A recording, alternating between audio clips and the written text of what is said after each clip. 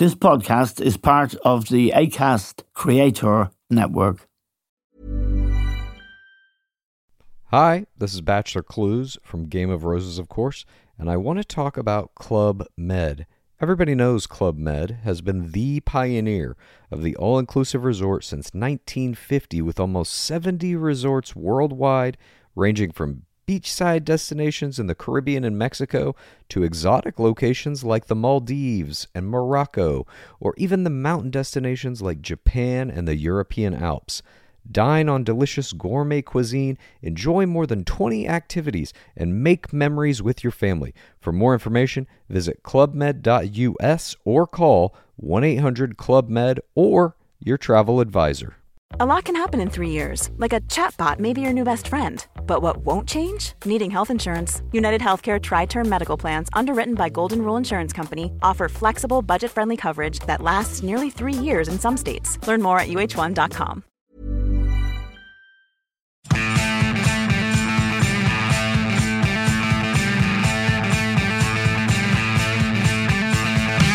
Hello and welcome to The Stand with Eamon Dunphy. Now, yesterday, Cop26 finally stopped after 2 weeks of negotiations on the question of climate change.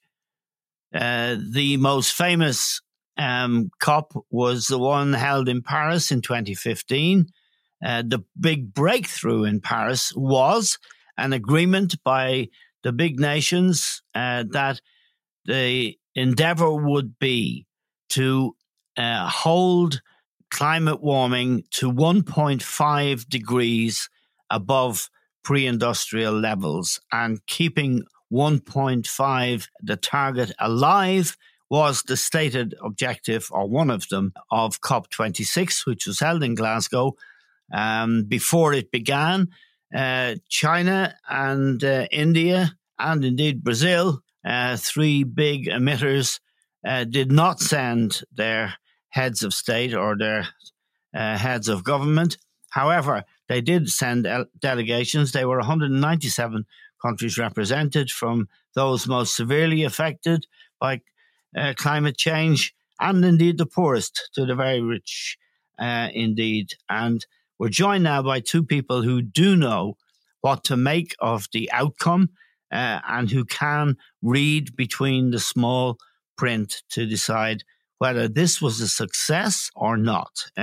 John Gibbons is a climate activist and journalist. He's a contributor to the Sunday Business Post and to the Irish Times, and a long-time campaigner on climate. Kirsty Gogan is the founder and managing partner of Terra Praxis. Both of them have contributed to The Stand before. I'd like to begin, John, with you, and I'd like you to tell me which of the views and perspectives on COP26 is correct, the gloomy one or the optimistic one. Was it a disappointment, a serious disappointment, and an opportunity missed, or was it progress? Hello, Eamon. I think it was Schrodinger's COP, as somebody described it. It was all of the above. It was a crushing disappointment in many respects, and yet the whole process remains alive. And I suppose the situation is that no matter how bad the outcome from an individual COP, there is no kind of saying, that's it, so we're going to stop, right? So the point is that climate breakdown will continue irrespective of what the intergovernmental parties say. So there is no point of absolute failure in this process, by which I mean, if you fail this time, you have got to get back on the pony and you've got to try again. So I personally was extremely disappointed with the outcome of COP26, but I also recognize that this intergovernmental process, which brings together almost 200 sovereign states to try to hammer together something that our species has never really managed in all of human history, and that is to behave in a unified, almost to have a species-wide way of thinking about the future and to behave in that way. If you think, Eamon, how difficult it is to get political agreement right on our own small island here about many issues, now you multiply that then by 195, 197 countries at different stages of development with different political ideologies and so on. And somehow or other, you've got to put all of that into the mincer and you've got to come out with a sort of a sausage that looks like satisfactory climate policy. It is a hell of an ask. So in that sense, if you take it in the round, the fact that the process is still ongoing, the fact that we're still talking is progress. But unfortunately, against that, the reality of physics is not our friend here. The objectives that we have to achieve are unyielding, and they're uninterested in our politics and our science and our processes. So we have, if you like, two strains. We have this continuing COP process on the one hand, and as I say, there is no alternative to it. I have to stress that. We can't just say, well, that doesn't work, let's try something else. This is all we have. But as against that, the fact remains that we're so far from where we need to be that for me to be saying, yeah, I'm really pleased with the outcome would be, I think it would be dishonest. Okay, Kirsty Gogan, welcome to the stand, Kirsty. There is no alternative, and we're a long way from where we need to be. Tell me how you feel this 2 weeks contributed or indeed detracted from the objective, which is making the world safe, and particularly making the most vulnerable in the world, given geographically or financially, safe from the ravages that we've seen of climate change. Yeah, thanks. And thanks, Eamon. I agree really with John. I mean, I would put it like the cup is half full rather than half empty, because there was progress made. And, you know, that counts for something. 1.5 is still on the table. However unbelievable, you know, it might seem that, you know, does it look like a world that's about to cut its emissions in half in 9 years from now? Not really. And that's what would be necessary if we're to achieve 1.5 degrees. We'd have to see the US, Europe, and Australia phasing out coal use completely within 5 years, if we're going to achieve that 1.5 degrees target. So, you know, there's a sort of, you know, heavy dose of realism that's needed here in amongst the sort of efforts. China and India have particular allegiance, if you like, to coal.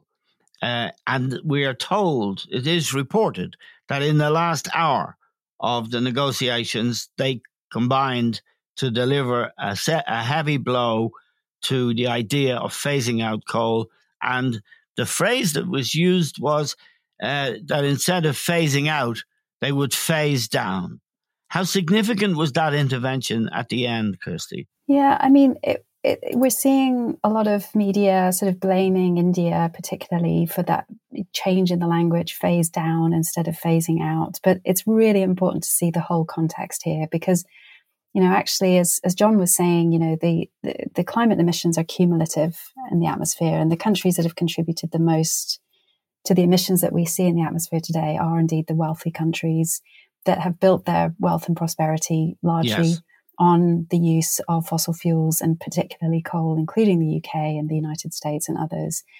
And so there is really an argument that started to come through in this COP, which I think is really powerful, which is actually, you know, putting climate justice at the heart of all of our strategies and really recognizing, you know, where the responsibility lies and then acting accordingly. And, you know, China and India are, you know, very large countries that are still really quite early in their development and their industrialization.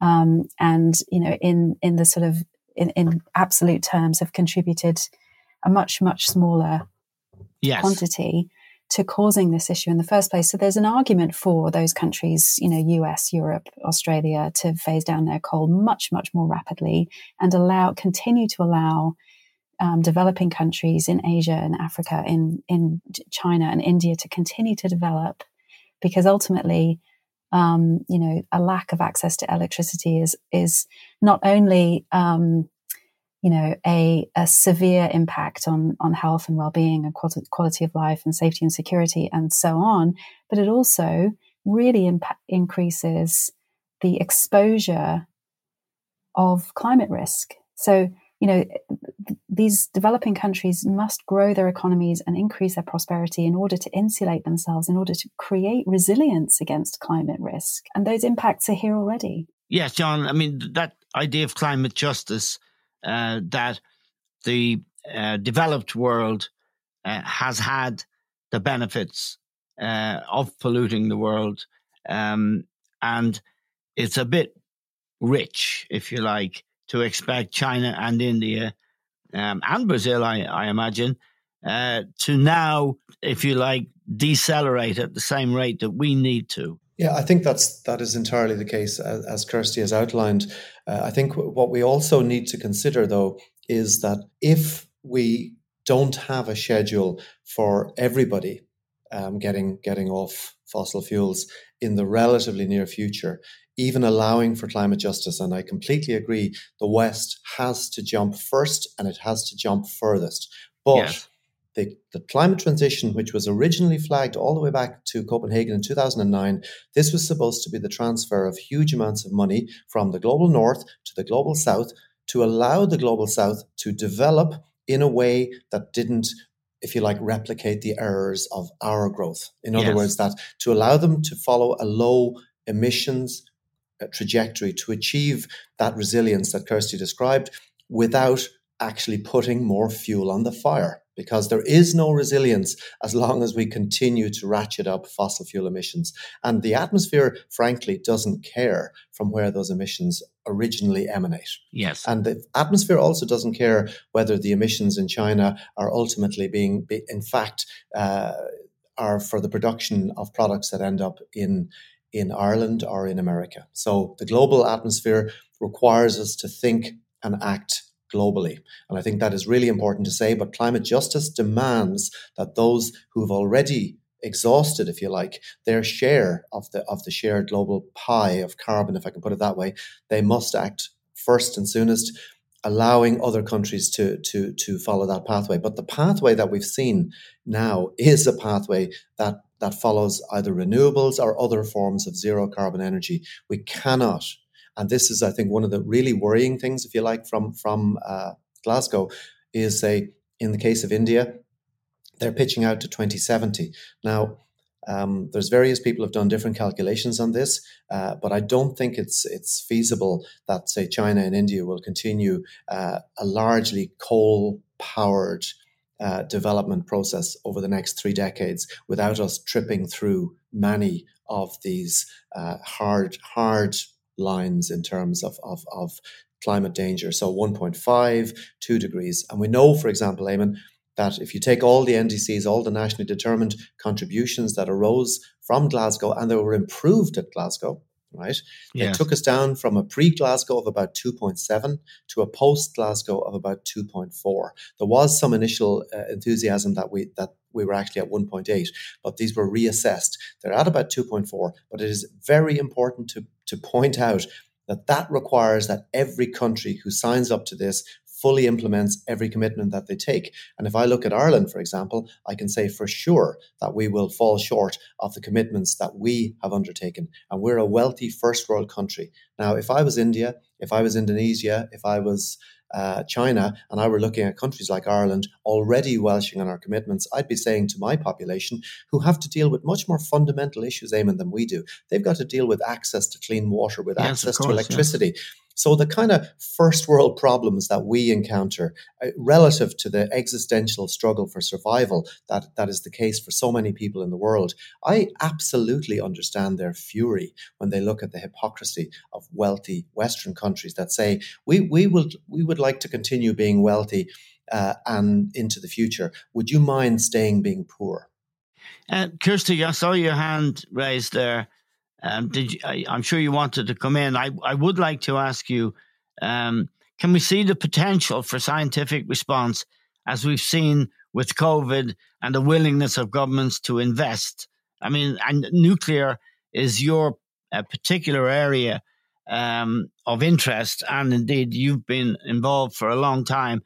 And it does seem to me that nuclear is the answer, a huge answer to the production of energy and clean energy at that. Yeah, thanks. I'll fold in the thing I wanted to say into responding to that, because, we responded with a very impressive, unprecedented, really global response from the scientific community to COVID. And that's because we recognized and acted like it was an emergency. Yes. Which it was. We're calling the climate emergency an emergency, and we're not acting like it's an emergency. Now, if we started acting like it, then I think we could probably muster a response that, is appropriate to the scale and urgency of the challenge that we face. And the thing that I wanted to add on to, John was inspiring me to sort of remember some of the voices that we heard at COP, from the Global South in particular, who are now exposed already to very severe climate impacts and who also need to grow their economies. People from the Maldives, from South Africa, from Kenya.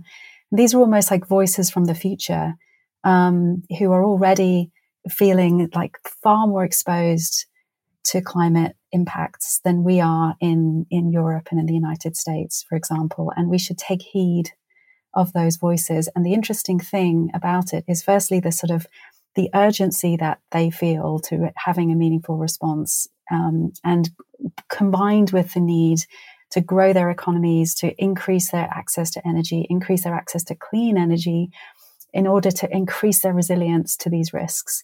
But also the sort of much broader range of technologies and options and solutions that they're open to. In South Africa, even in the Maldives, they announced that they would be very interested in nuclear energy, as a way of meeting their own energy needs, as a way of producing clean synthetic fuels that could be used in aviation, that will enable them to sustain the tourism economy that depends on long-haul flights, for example, as a way of creating more energy security. And we saw a slew of announcements coming from the United States, pumping millions and millions of dollars into investment in enabling nuclear energy, small modular reactors, hydrogen-produced fuels using nuclear energy, in places like Romania and Ukraine and Poland, places that are, not only have large, complicated transitions away from coal, and nuclear energy is one of the only ways in which we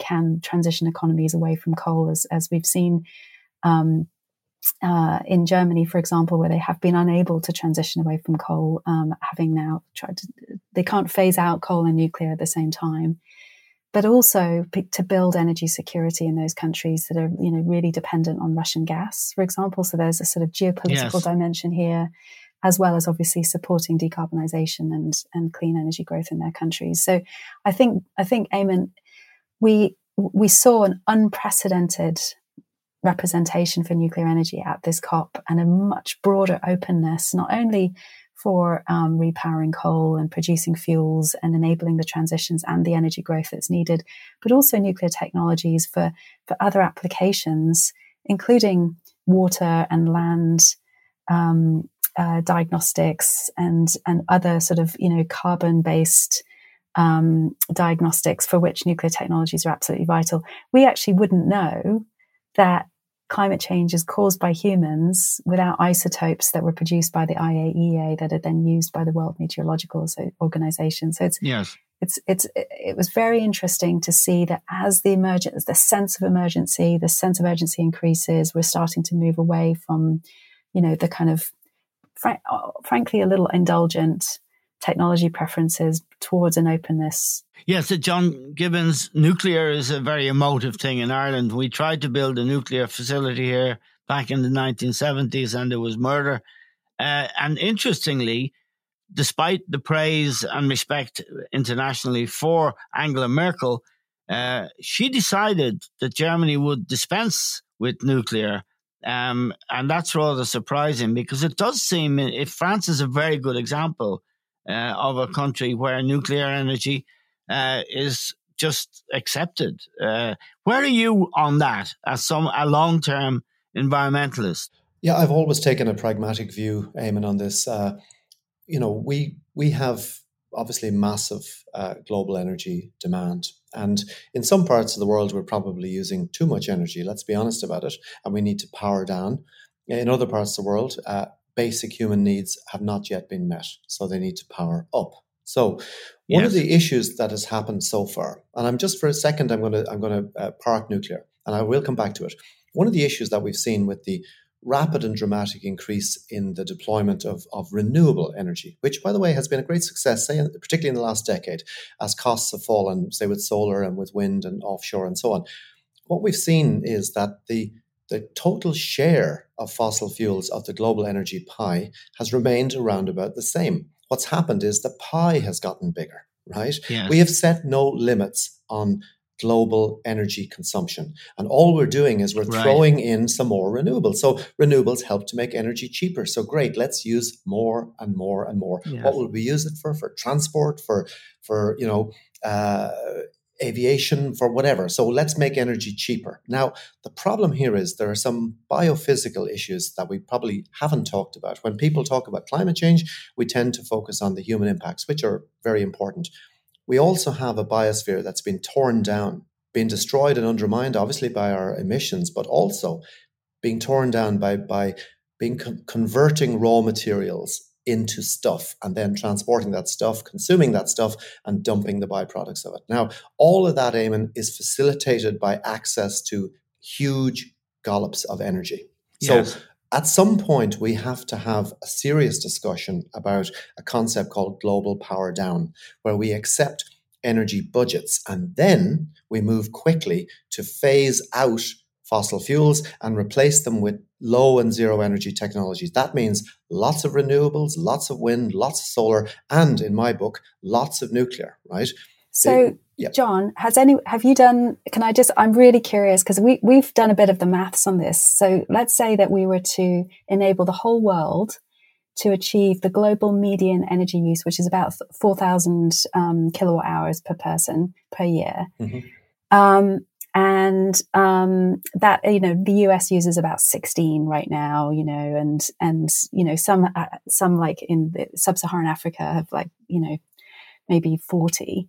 So the 4,000 is about the kind of level of energy use in say the Czech Republic, which I think, I don't know if you've been to the Czech Republic, but it's really perfectly nice quality of life that people enjoy there. But it's not, as sort of, it's not as full as like Australia and the United States, for example. And it's not as wasteful, basically, Kirsty. Indeed, yeah. So it's a perfectly good quality of life. And if the whole world were to achieve that level, we would need to probably quadruple the global energy infrastructure right now, because 4 billion people lack access to enough electricity, and almost 1 billion people lack access to any electricity right now. So the disparity right now is so large, and even if we were to achieve that median level, you're talking about tripling or quadrupling the global energy infrastructure, and there's real questions about where that energy will come from.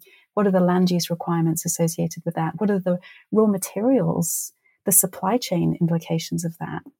Especially if we were to try to do it with the majority of renewable energy. So I agree with you, we have to work within the constraints, but at the same time, any attempt to power down or decarbonize the global economy without having climate justice at its heart, which includes massively increasing access to energy, is frankly, it's going to fail. And I'll give you one more example, which is this 2.4 degree trajectory that, we now think we may be on, if all of the commitments that were made, which is a huge caveat, mm-hmm. if all of the commitments that were made at Cop26 are met, which is, as you say,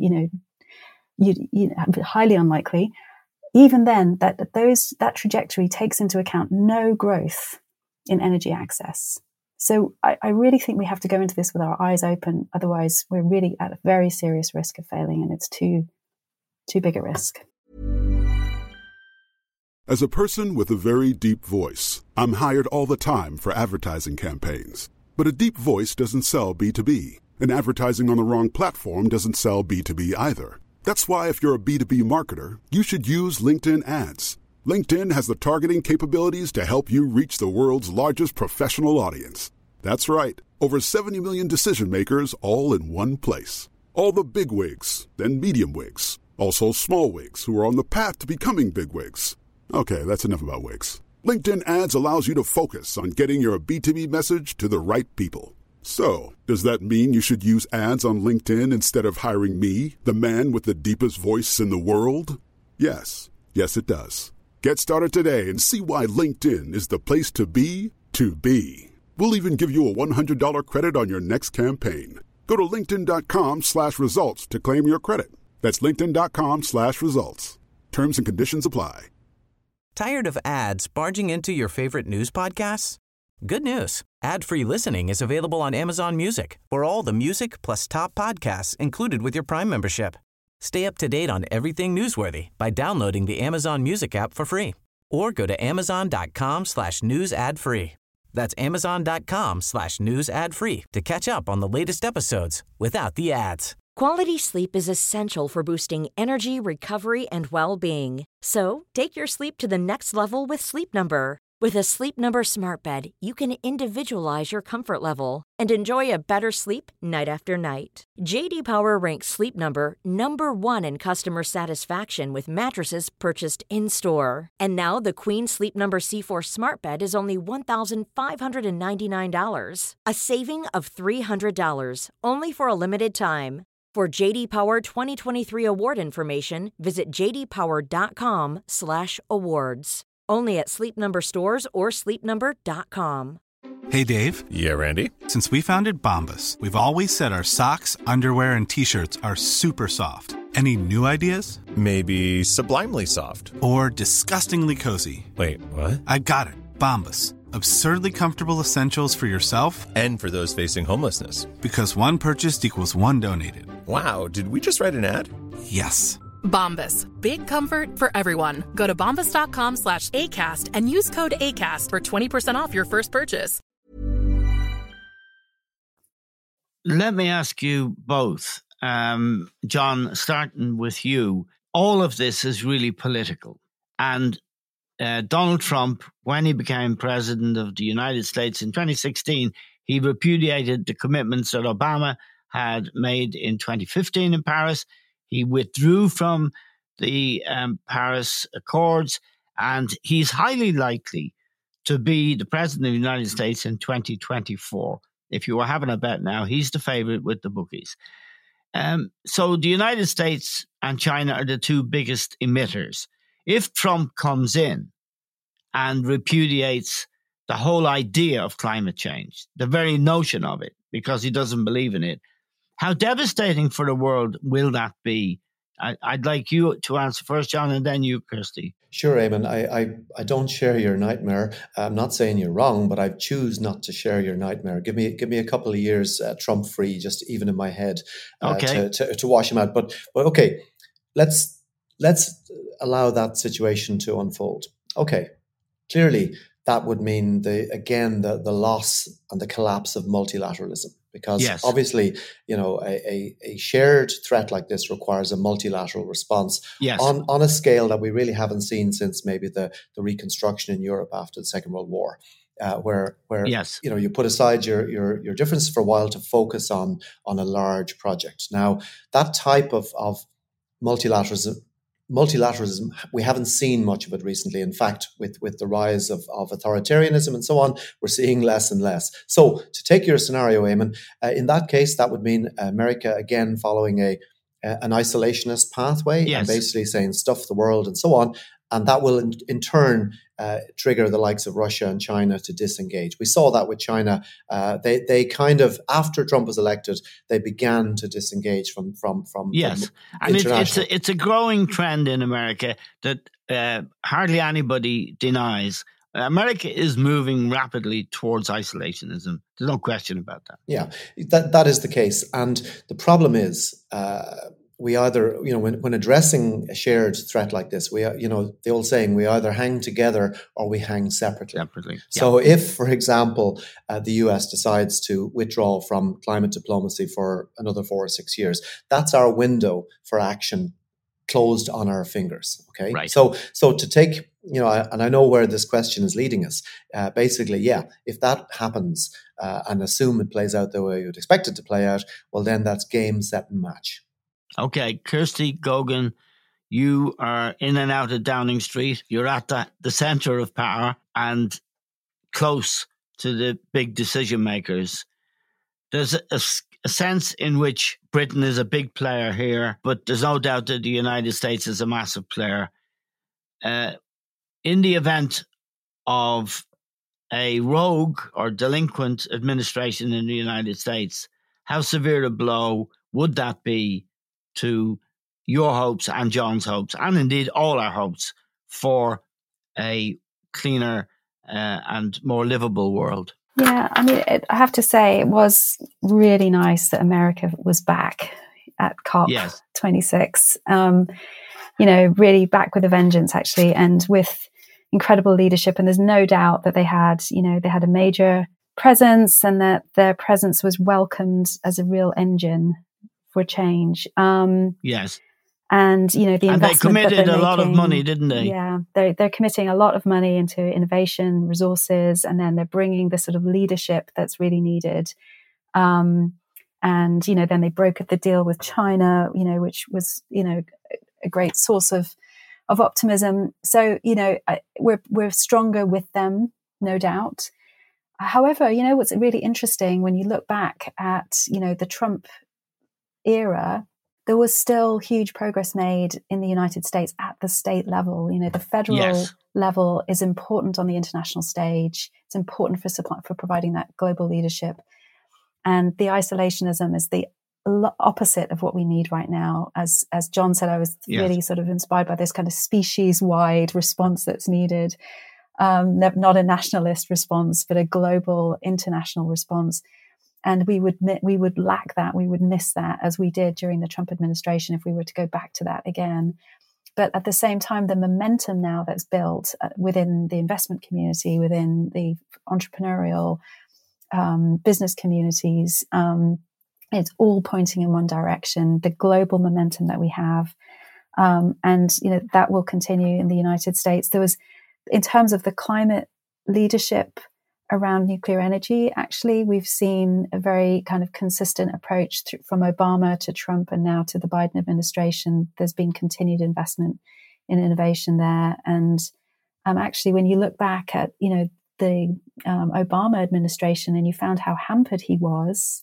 Yes. It was really difficult, actually, for him to get as much done as he really wanted to get done. He was really hampered. And so, what I'm seeing now in the climate discourse in the United States, and I met with members of Congress, from Republican members of Congress and Democrat members of Congress when I was at COP. And what I'm seeing is bipartisan leadership. And I suspect that even under, let's hope that doesn't happen in another Trump administration, that we would continue to see bipartisan leadership on these issues. Okay, just a final question, John. And it addresses our own behavior in this country we live in. We need to do our stuff, and there needs to be punishment if we don't. Does there not? Well, I think so, Eamon. We've set, in line with EU, our 2030 commitment is to a 51% emissions cut across the board. We've all got to get on board with that. That requires changing everything about how we live. And that penny hasn't dropped. I still see media commentators. I still see people living in a fantasy land that we can basically have a slightly greener version of absolutely everything the way it is now. We'll have an electric car instead of a regular car. We'll have a heat pump instead of a boiler. Now, these are all good things, but we're facing into a period, whether we like it or not, of either planned austerity or circumstances will impose austerity on us. I would rather a planned austerity, because that way you tend to get, you have a pathway, and you can also maintain equity and so on. If austerity is imposed on a country, by which, by the way, I mean austerity being imposed by collapse and by a system failure. That, in other words, the type of austerity that none of us want to contemplate, but we have to. So we have to think from our point of view of playing our fair share in equity. How do we power this country down? And you'll people already saying, well, why should we bother? Ireland is only small, et cetera, et cetera. In emissions terms, we punch way above our weight on the international stage. And in per capita terms, I think we're the second or the third highest per capita polluters in Europe, which is a very high center of international pollution. So We have a huge obligation to act here. There is no moral basis left for Ireland to continue to welsh on our commitments, which we've done, by the way, Eamon, for the last 10 years. In fact, in certain sectors, we've done the opposite. We've been incredibly poor on transport and even worse on agriculture. We cannot make our targets for 2030 by continuing to write free passes for special interest lobby groups. And this is something that our politicians are going to have to man up and face down these lobbyists. Kirsty, I'll leave the last word with you in terms of the UK. In terms of the UK being well, we are a self-confessed laggard in terms of climate change. The UK, I have the impression that it's one of a more virtuous position than ours. Is that right? The UK has performed really well in terms of its progress on decarbonising its electricity grid. Over the past 5 years, I think it's made the largest overall reduction in its emissions from electricity, largely by switching from coal to gas, building a lot of renewables and maintaining its nuclear fleet. So that's pretty good progress. But that's about 20% of our energy consumption, and the other 80%, we still have really a lot of progress to make. We're going to need to quadruple our electricity grid, and in order to support the decarbonisation of industry and transport and heat, really, really challenging. And one of the big gaps that I see in all of our countries, net zero targets, is the gap between aspiration and reality. And yes. There's a real need now for us to move from a sort of advocacy-based sort of target-setting mindset much more into a kind of planning and implementation. Where are we going to build this all of this new energy generation infrastructure? Where's it going to go? How much is it going to cost? How much do we have to build? A final brief question to both of you. Would it be better if after each COP, 12 months later, the countries were called back and made to account for what they had done in the past 12 months rather than 5 or 6 years? I'm happy to start with that one, Eamon. That is in fact the plan arising from Cop26, is that Cop27 is in Egypt, and the plan is to bring the countries back to say, right, have you updated your NDCs? The countries that haven't, have you increased ambition? Because the 5, and in this case 6-year break, say between Paris and Glasgow, it's too long because the review periods are too long. You could have a whole government shift, very likely, rotating governments. The next government comes in and says, well, I didn't sign up for that, and the nonsense goes on.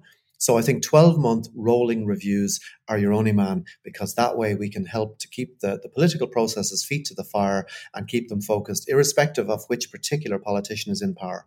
Right. Kirsty?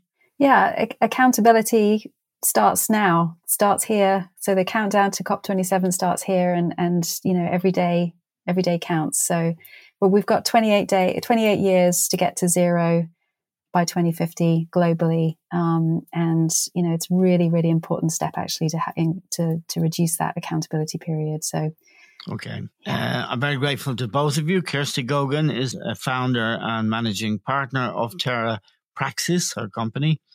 John Gibbons is a climate activist of long standing, and a journalist who is a contributor to the Irish Times and the Sunday Business Post. Both know what they're talking about and have made things a little bit clearer for this particular polluter. Thank you both very much. That's all we have time for. We're grateful to Kirsty and to John and to all of you for listening. And that's all we have time for now. We'll talk to you soon.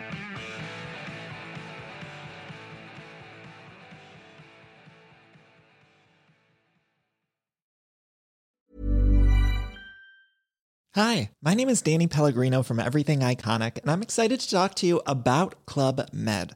Club Med operates beach and mountain resorts and is the best all-inclusive getaway for families. They have Club Med Punta Cana, their flagship family resort, and many other options in Mexico, the Caribbean, and around the world. Club Med are the pioneers of the all-inclusive concept, which is the best way to vacation. Great for families, groups, or even solo travelers looking for land and water sports, delicious food, food, and a place to make unforgettable memories. Visit clubmed.us, call 1-800-CLUB-MED, or your travel advisor. Tired of ads barging into your favorite news podcasts? Good news. Ad-free listening is available on Amazon Music for all the music plus top podcasts included with your Prime membership. Stay up to date on everything newsworthy by downloading the Amazon Music app for free or go to amazon.com/news ad free. That's amazon.com/news ad free to catch up on the latest episodes without the ads.